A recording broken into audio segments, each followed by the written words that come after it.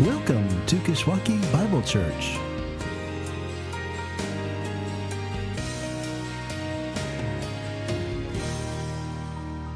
Well, welcome to Kishwaukee Bible Church. My name is Jesse. I'm the pastor here, and we are now, during our gathering together, this is the point at which we move in to focus our attention on God's Word, to turn our attention to the Bible, and there's a really important reason for that. It's because we believe as a church that to get to God, we have to get to God's Son. We have to get to know God's Son, and that we get to know God's Son through God's Word. Which is why every Sunday we devote this time to turning our attention not to the latest headline or the latest cultural issue going on, but to hearing from God. And we're going to do that today as we wrap up our series, The Gospel According to Jonah, in which we've not only been turning to God's Word, but in the process have been looking at a number of principles of how to be better readers of God's Word. And then have been putting those principles to work in this little book. And last week, we brought together all of what we have been looking at up until that point with a principle called main idea and intended response. Seeing that if we're going to read a book like Jonah rightly, the end game isn't about picking it apart and taking some verse out of it as if it's some saying in a fortune cookie or some magic spell. But instead, the end game is understanding the whole. And specifically, what the author is saying about the topic the author is addressing, the main idea. And then what the author wants us to do about it, its intended response. So for Jonah, we said that this is a story about God's heart. God's heart for his godless prophet and for his godless people afterward. That God's godless prophet or God's godless people would have God's heart for this godless world. Because it's the same heart God has for his godless people to begin with. That was the main idea and intended response of this book. So you might ask, what then is left to say? 9-10 weeks in this, what left could there be to say? Because we've really looked at this book from beginning to end. We've dug into the whole of it. So in one sense, there's nothing left. We've seen it all. But in another sense, there's everything left. Because we haven't yet looked at how the story of this little book fits into the story of God's big book. Or how, as part of that big book, the story of Jonah points forward to the story of Jesus. And that's what this last principle, called biblical theology, is all about. How the little stories make up one big story. And how that big story is all about Jesus. But before we jump in, we're going to jump into the whole of Jonah once again. Before we jump in, let's pray. Heavenly Father, we come to the end of this journey, at the end of this journey with Jonah. I pray that, especially today, we would see through this godless prophet your God in the flesh Son. That seeing how far Jonah went to run from your will, we would marvel at how far Jesus went to fulfill it. And that we would reflect in our own lives a measure of what we've experienced in him. And we ask all such things in his strong name. Amen. When my wife, Catherine's not here today, I get to tell stories of her when she doesn't show up.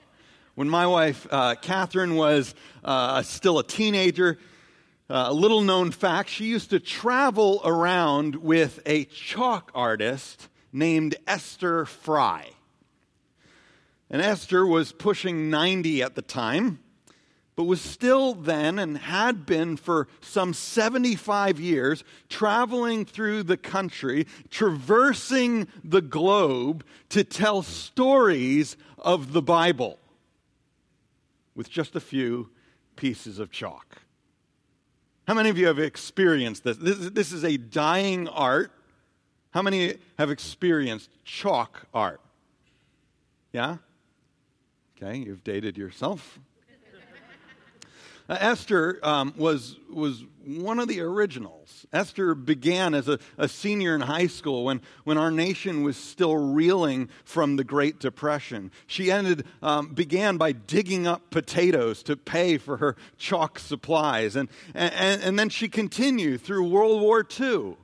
And through the social revolutions of the 60s and the 70s, of the 80s and the 90s, to when Catherine finally caught up with her when she was still going strong and got to know her in her old widowed age.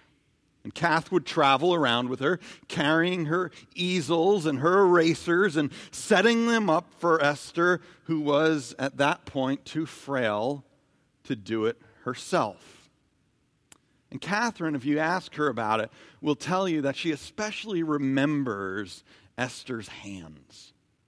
Frail, old, worn out hands that could barely grip the steering wheel as they drove from place to place. But hands that would come alive when Esther took the front of whatever venue she was at to put the Bible into story form. Come alive at the telling of the stories of the Bible.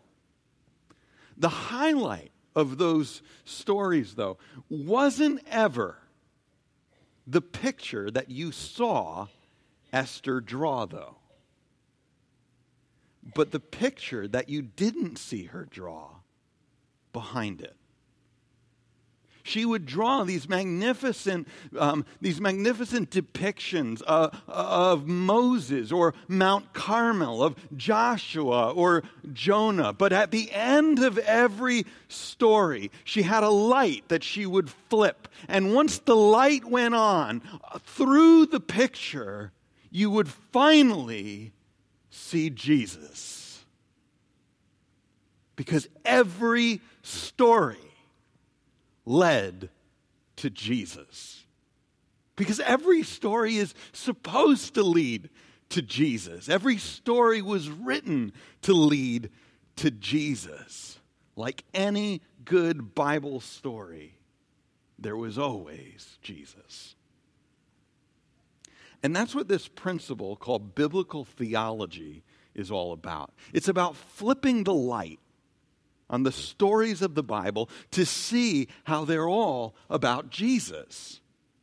And before we see that in Jonah, before we take our time today to walk through Jonah, if you have a bulletin, take out this insert. Let me first just explain that this thing called biblical theology is a way of looking at the Bible. It's about constructing your frame of reference, how you see God and the things of God from the Bible. It's a way of looking at the Bible, a way of looking at the Bible so that it helps you see, first, the one overarching story of the Bible. And then second, how each individual part of the Bible fits into that bigger picture. And ultimately points to Jesus, because he's the one the Bible is ultimately about.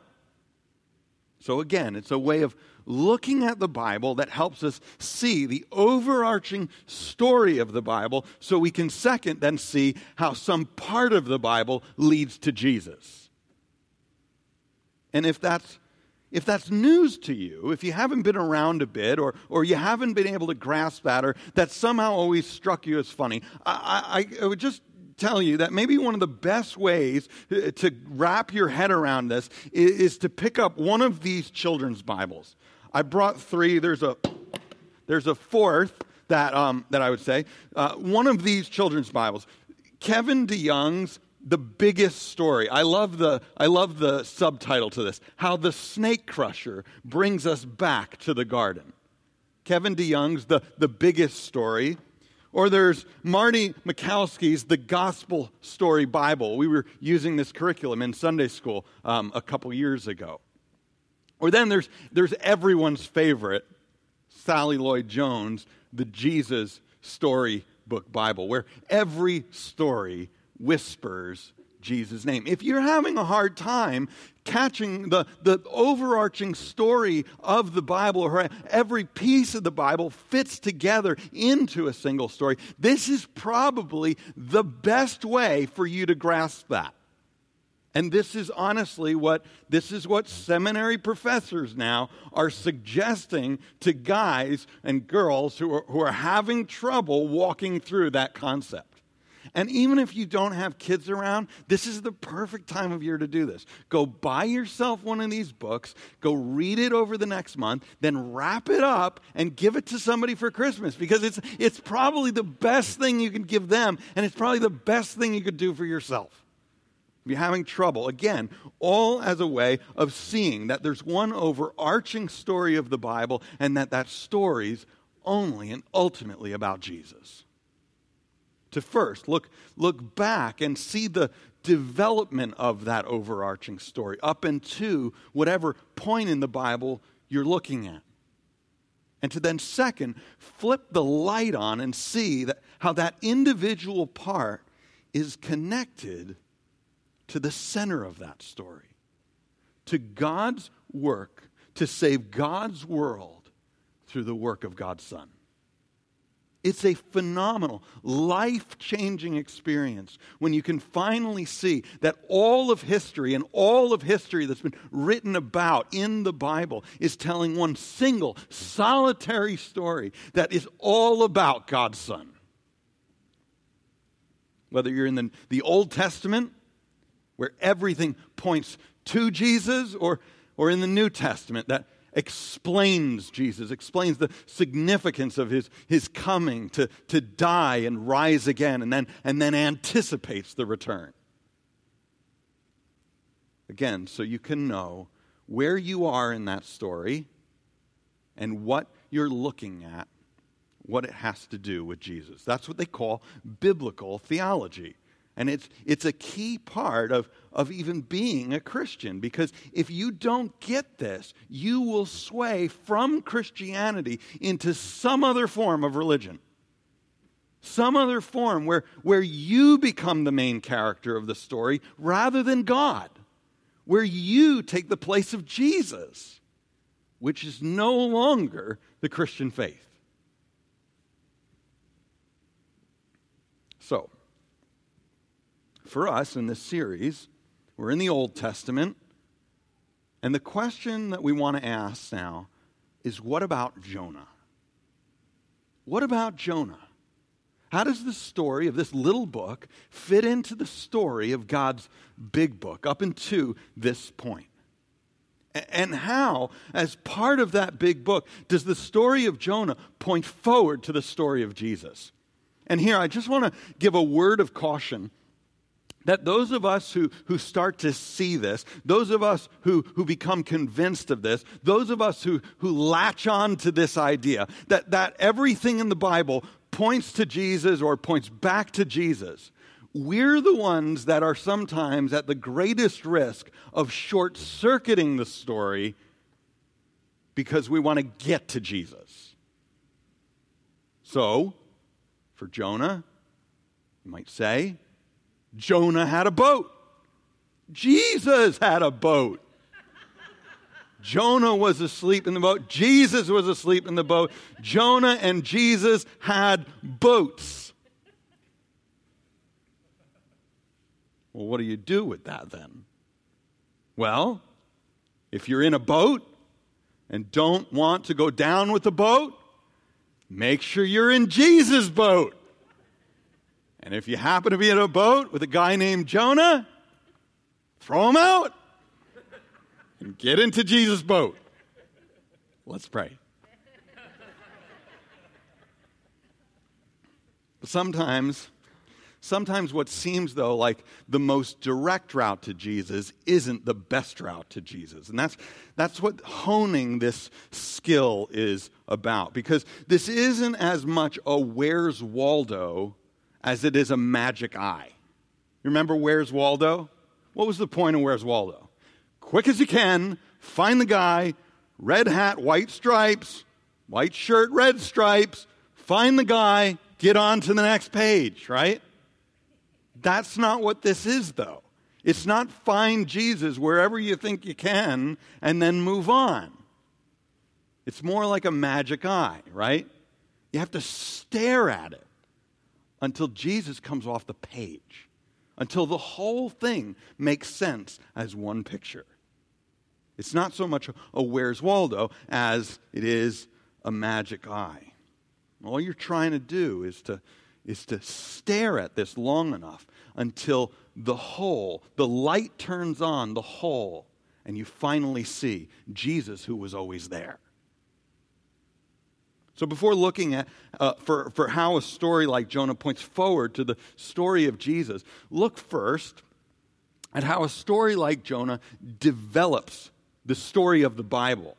So it's kind of interesting, right? Because before you look forward, it's better to look back, right? Where is this picking up on the story God was already writing? Before you look for Jesus, look for how it develops the story of the Bible up until that point. And a good place to start is conveniently with that book's main idea and intended response. That's what the book is all about. That's why you do this usually after the fact. Once you know what the book was about, what it was when it was written to those people it was first written to, then you can move and ask, how does the main idea of this particular book develop the story of God's big book? What theme or themes does it pick up on? And where else in the Bible have I seen those themes before? So first, what is the main idea of Jonah? What is it? God's heart for God's prophet, God's people, that God's people would have God's heart for this godless world, right? That's the thread that unites the whole thing from beginning to end. Now, this next part may be a bit trickier, especially if you're not as familiar with the Bible as a whole. But where else in the Bible did those themes converge? God's heart for this godless world. God's heart for God's people. Well, maybe most explicitly in the calling of a guy named Abraham. You remember? That's where this sort of began, right? Where God first chooses the people to whom Jonah belonged. Not just that they might be blessed, but that the world would be blessed through them. God's heart for God's people, that God's people would have God's heart for God's world. Way back in Genesis chapter 12, when God called a guy named Abraham to leave his country and his kindred because God was going to make of him a great nation. But bless him so that he would be a blessing. That in him, you remember the words? All the families of the earth would be blessed. That's where this all begins. Really, because God at that point is still trying to fix a problem that all people had. This was the next answer. The flood didn't do it. God proved the point. I can't just wipe it clean and start over again. You guys are infected, right? It's not done that way. It can't be done that way. So what we're going to do is we're going to call a people, so that through the people, all humanity might be blessed. And it doesn't stop there. It actually develops further on. You get hints and little reminders of it along the way. One of the next points that you hear of it is when that people finally became a nation and they were brought by that God to the side of a mountain. And they were going to be made at that mountain God's people. And what does God say? If you obey me and follow my statutes, what?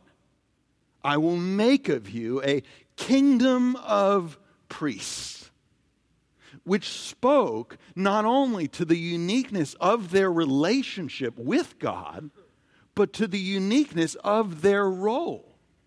That they, for all of mankind, would play the mediatorial role of taking that relationship and allowing the world to meet their God. That's what it means to be a kingdom of priests. That's why that language is picked up in the New Testament in that way. It was not just for themselves, it was for the world around them. Now, you know what happens, though. You know how it goes. I remember the first time my parents left my older sister in charge when they went out on a date for what they called the good of the family. It wasn't good for me, though. There was my sister with her sleeve of Oreos, her jug of milk, and the rest of us sent to bed so she could watch who knows what. Until my dad showed up and reminded her, right, not only of the uniqueness of her relationship, being the eldest child, but of the uniqueness of her role, that it wasn't just for the good of her, it was for the good of the family. And as far as God's reminder for God's people, it's Jonah. That's what this book is. It's not just telling again something they already know or knew. It's reminding them of something they forgot, because they started to think that it was all about them when it never was. So this is God's reminder to God's people that this wasn't just about them, as it picks up and platforms this thread that God's people were meant to have God's heart for God's godless world, because they were taken out of that world for that world, to bless that world. A thread that if you pull on it going forward, leads you through Jonah and straight to Christ, to the work of God's Son, where God's Son would step in for God's people and carry out God's heart for both them and this godless world. And the point is this: at least in the Old Testament, once we see how the story of a little book like this develops the story of God's big book, picking up the past, pointing forward to the future, that rather than leave us just looking for the closest parallel to Jesus had a boat, Jonah had a boat. Rather than just leave us looking for the closest parallel, it helps us see how a story like Jonah most naturally leads to Jesus. It's like if you look on the sheet, thinking of the Bible as a map with a city at the center of it. That not all roads lead directly to, but all roads do eventually link up to a highway that goes right in. 290 brings you right to Buckingham Fountain, right? Not all roads will get you there. Some roads will get you there, but you don't really want to take them. You don't want to take 64 all the way into the city. It's a long trip, right? Even though you think it's the most direct one, right? But it does. There are links to other highways that bring you to the main themes of a book, the main ideas of a book, that puts you on a pathway that's right to Buckingham Fountain. And you want to make sure that you're taking the roads, right? Not just jumping the curb or, you see the road and you just jump the fence onto the road, if you have experiences like me doing that. It's like a map, and it helps us get there, that everything Jonah left wanting, if you go this direction, you see that Jesus is the one who fulfilled it up. That God's heart was never so much displayed as it was in Jesus. Never so much displayed, and that Jesus isn't just a better Jonah, but a completely different league of Jonah. That rather than feel like you have to force Jonah, like so many do, force Jonah into some more positive light because that would give you a better point of contact, that all of a sudden we see that Jonah wasn't what Jonah needed. That Jonah didn't do what Jonah should have because Jonah was looking forward to Jesus.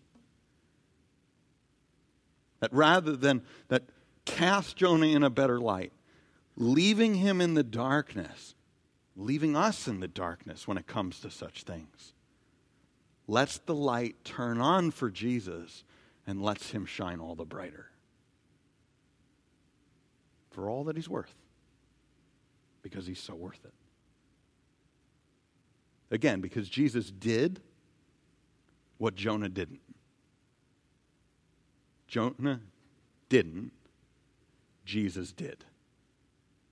And we can really trace that through the whole book. Turn to chapter 1. Look at this. Makes more sense of Jonah's boat, too. Look at chapter 1, where Jonah runs from God's heart when Jesus will someday show up to fulfill God's heart. The word of the Lord comes to Jonah, telling him to go to Nineveh. He runs 5 times as far in the opposite direction. In verse 3, we're told that because of the word of the Lord, Jonah ran away from the presence of the Lord. Yet when Jesus shows up, he shows up as God's word, to be God's presence.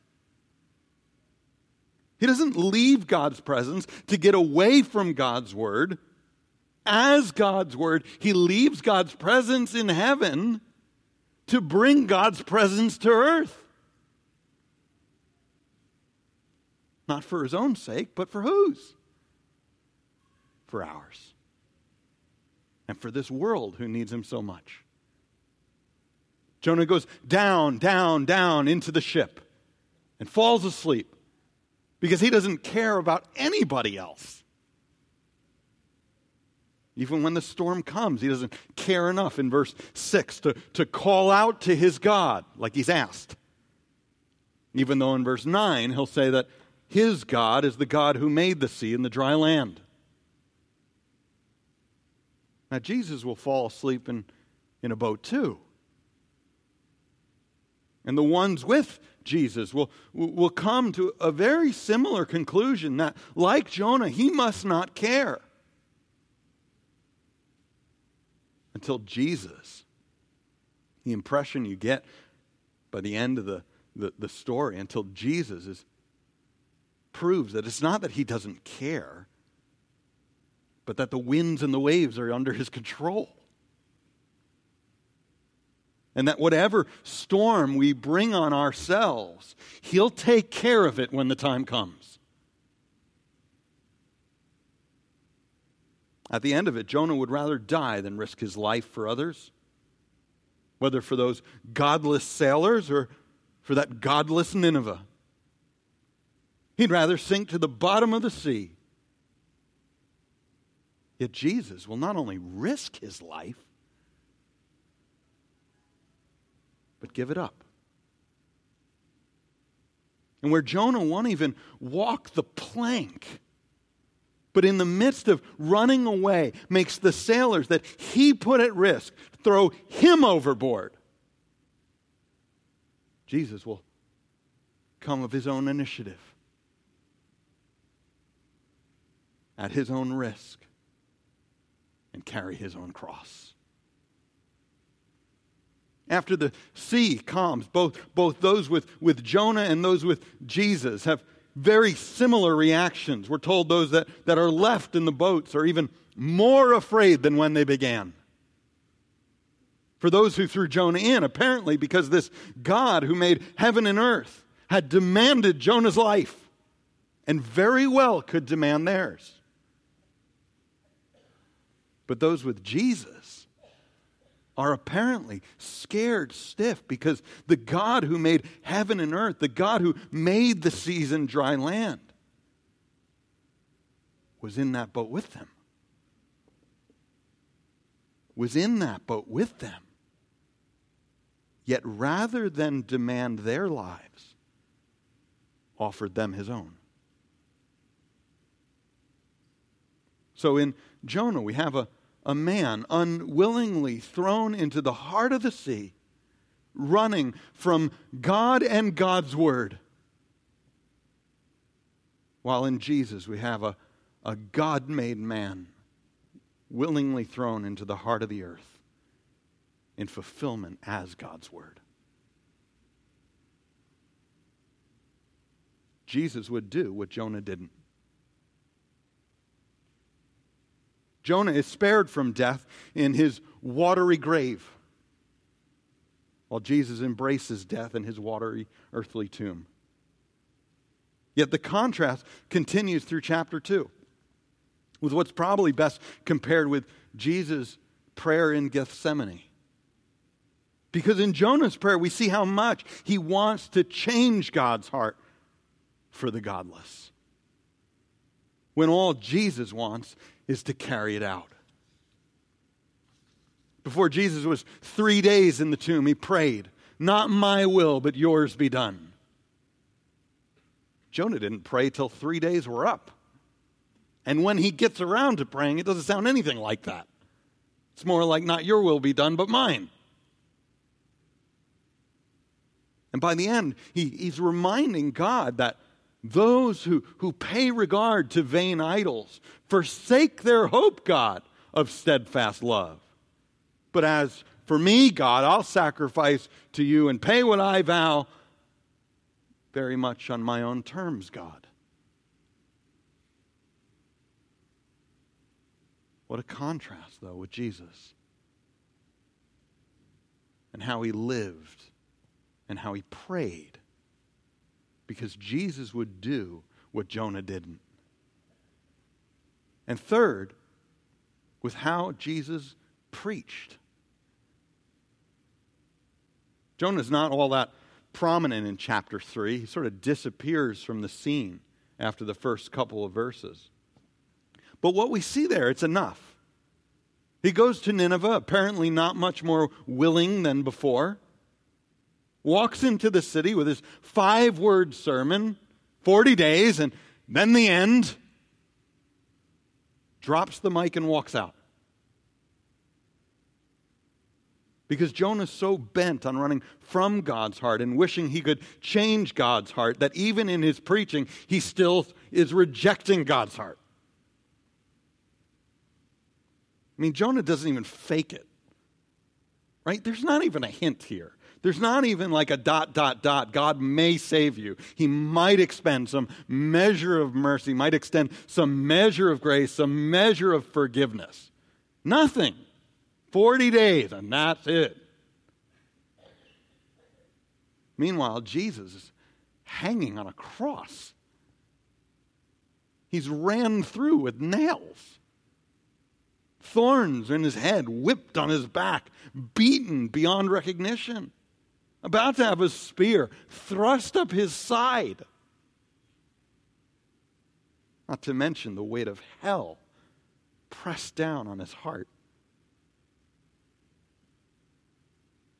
And yet he so accepts God's heart for this godless world that he says about the people who hung him there, "Father, forgive them, for they do not know what they do." Don't know what they do? They arrested you without cause. They tried you without due process. They called for your crucifixion and then beat you for good measure. I have a 2-year-old daughter. She picks up crayons often and draws on the walls. She knows what she's doing. Don't know what they do? And yet Jesus so embraces God's heart for this godless world that he prays, Father, forgive them, for they don't know what they do. They don't get it. They don't understand what they're doing and who they're doing it to. And the contrast goes all the way through to chapter 4. Where Jonah says that he would stand against God's heart all the way to the grave. If the sailors couldn't kill me, you do it. That he would rather die than see others live.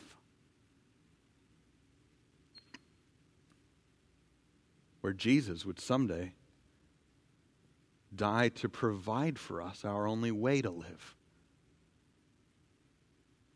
God asked Jonah, should not I pity the city? Thank God that he didn't have to ask the same of Jesus. He didn't have to pose the question. Because Jesus pitied it for him. Because Jesus would do what Jonah never did.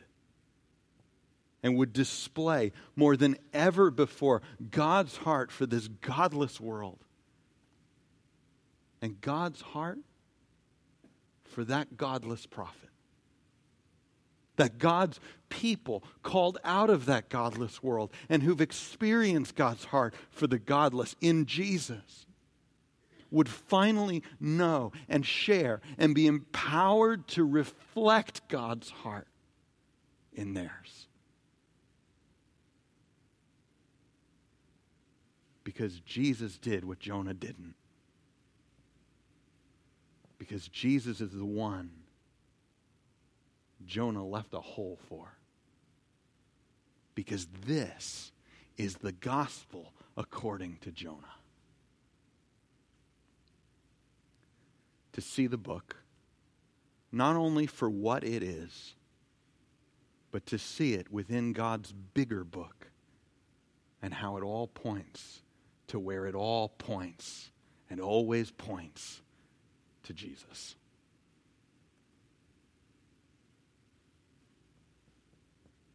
Let me leave you then with one last time, 3 encouragements at the end of this series of looking at this book and this man and the man that he pointed to. 3 encouragements: to remember Jesus, to hang on to Jesus, and to reflect in your heart the heart of Jesus. First, to remember Jesus. As you read God's word is what I'm particularly referring to. That God's word, to remember that God's word is ultimately a story about God's Son. So read the Bible as a single story, with Jesus at the center of it. After his resurrection, Jesus would say on a road, walking with 2 of his disciples, he would tell them why he had to die and rise again, because he would say everything in the law and the prophets and the Psalms had to be fulfilled. The law, that's the 5 books of Moses. The prophets, which for a Jew included Joshua, Judges, Samuel, Kings, and then Isaiah, Jeremiah, Ezekiel, and the 12, of which Jonah is one. And then the Psalms, which was sort of their catch-all for everything else. That all of it had to be fulfilled, which meant Jesus had to die and rise again. So read this book as you're reading this book, especially the Old Testament, because that's where we sometimes lose sight of Jesus the most. As you're reading this, don't forget about Jesus, because he's the one it's all about. Remember Jesus. Second, hang on to Jesus, because there's really no one else to hang on to. I love how one of these story Bibles puts it. It says this: some people think the Bible is a book of rules. Other people think the Bible is a book of heroes. But in fact, the Bible is really a story about one hero who comes from a far country to win back his lost treasure. A brave prince who leaves his palace, his throne, everything to rescue the one he loves. Like the most wonderful of fairy tales that has come true in real life, in which every page whispers his name. And for good reason, because it's all about him, because there's no one else to hang on to, right?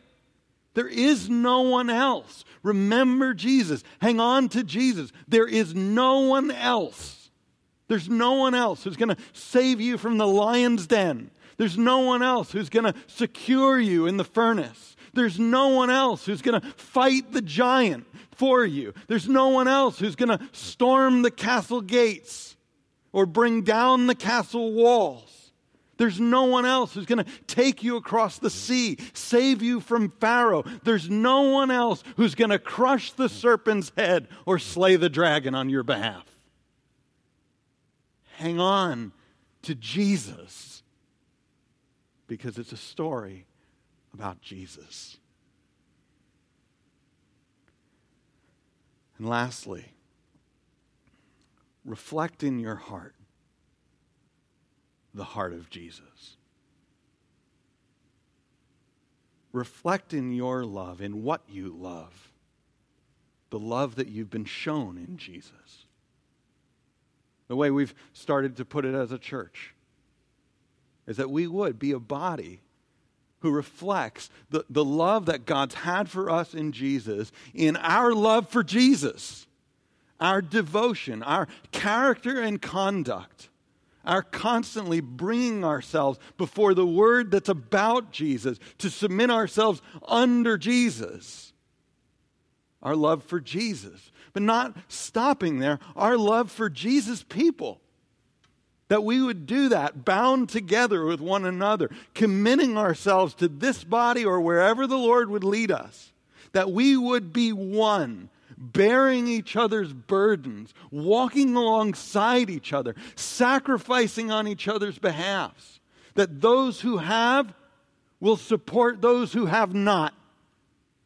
That those who are struggling will find strength in those who happen to be standing.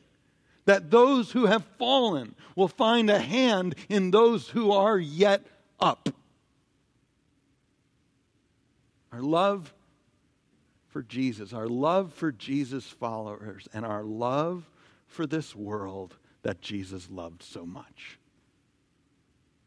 That we would extend in the mercy and grace, in the affection, the pity for this world, the pity we've experienced in Jesus. That we would go out of our way, throw ourselves off the boat on behalf of others.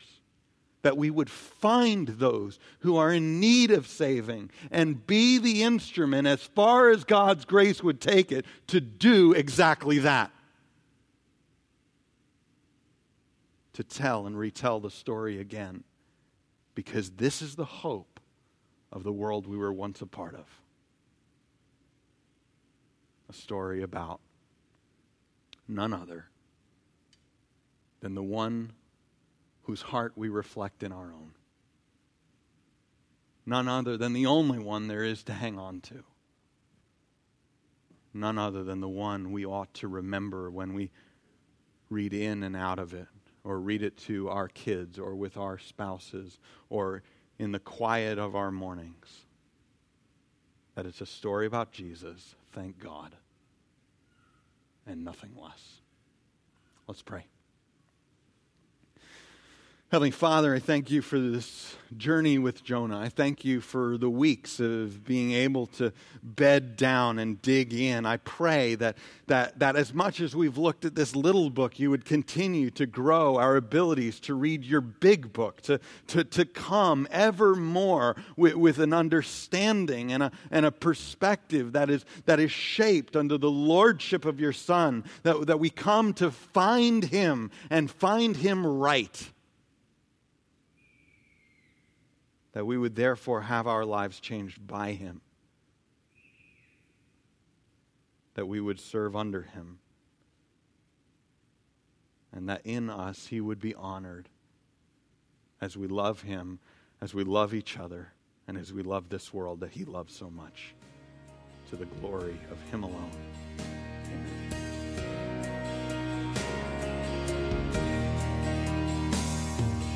Thank you for joining us. For more information about our church, please visit our church's website at kishbible.org.